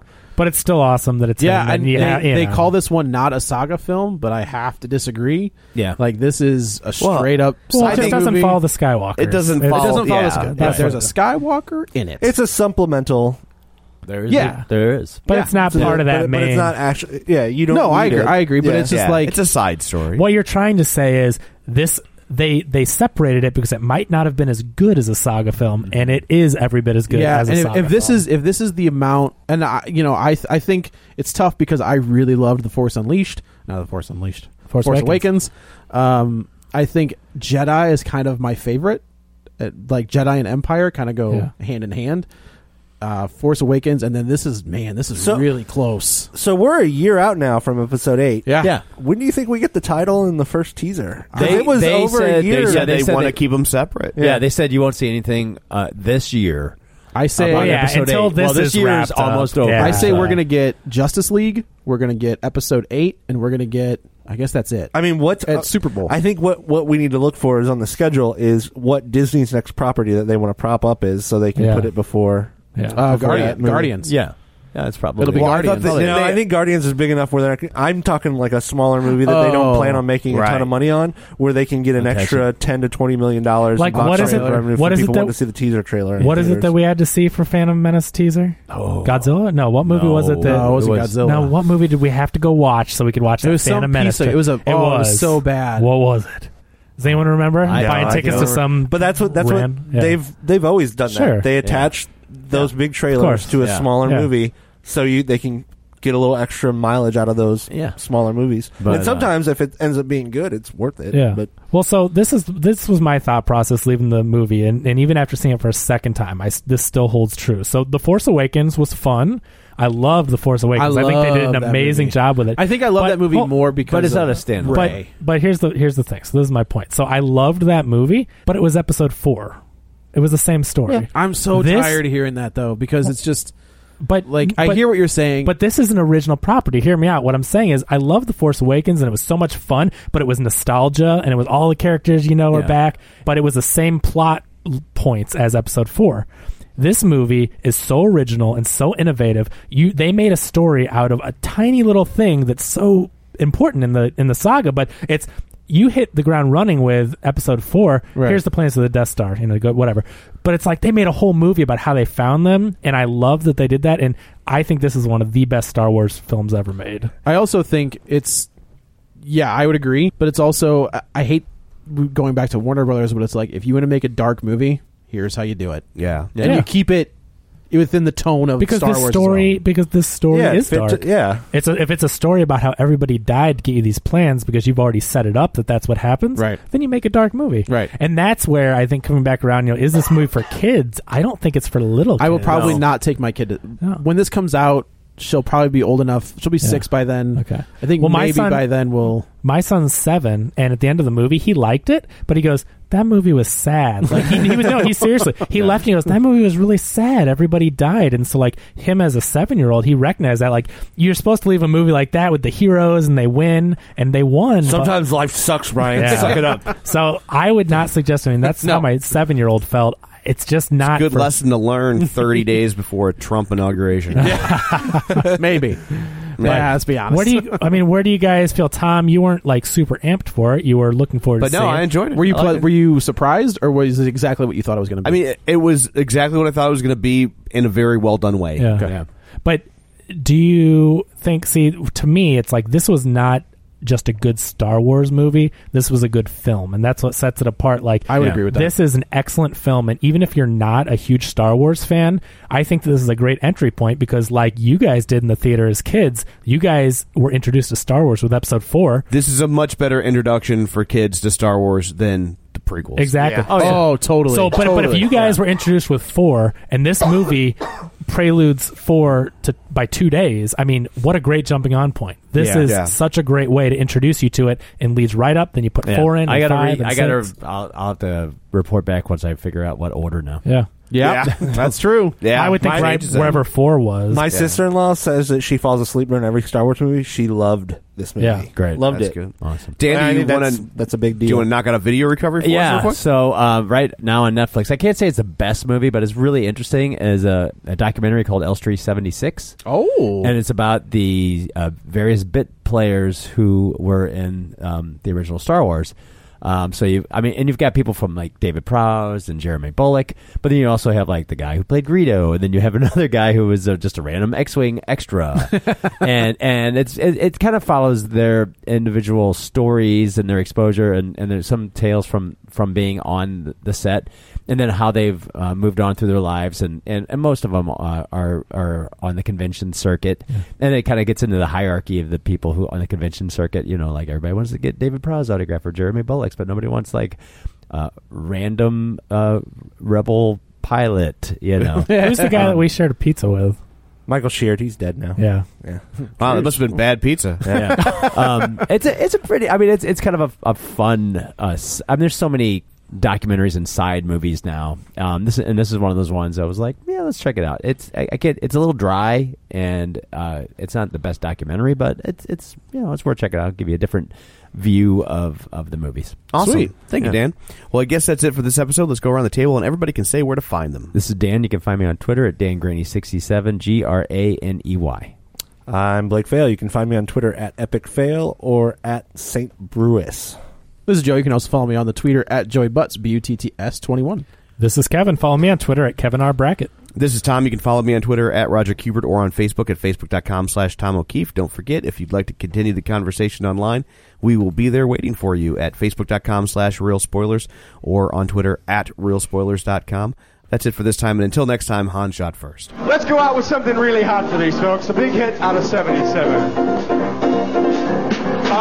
Star Wars, nothing but Star Wars. Give me the Star Wars, don't let them end. Star Wars, if they should fire wars, please let these Star Wars stay. And hey, how about that nutty Star Wars bar? Can you forget all the creatures in there? And hey, Darth Vader in that black and evil mask. Did he scare you as much as he scared me? Imagine the softest sheets you've ever felt. Now imagine them getting even softer over time. That's what you'll feel with Boll & Branch's organic cotton sheets. In a recent customer survey, 96% replied that Boll & Branch sheets get softer with every wash. Start getting your best night's sleep in these sheets that get softer and softer for years to come. Try their sheets with a 30-night guarantee. Plus, get 15% off your first order at BollandBranch.com. Code BUTTERY. Exclusions apply. See site for details. Planning for your next trip? Elevate your travel style with Quince. Quince has all the jet-setting essentials you'll want for your next getaway, like European linen, premium luggage options, buttery soft Italian leather bags, and so much more. And is all priced at 50 to 80% less than similar brands. Plus, Quince only works with factories that use safe and ethical manufacturing practices. Pack your bags with high-quality essentials you'll be wearing for vacations to come with Quince. Go to quince.com/pack for free shipping and 365-day returns. Star Wars! Those here in Star Wars! My seventh winner up here! Star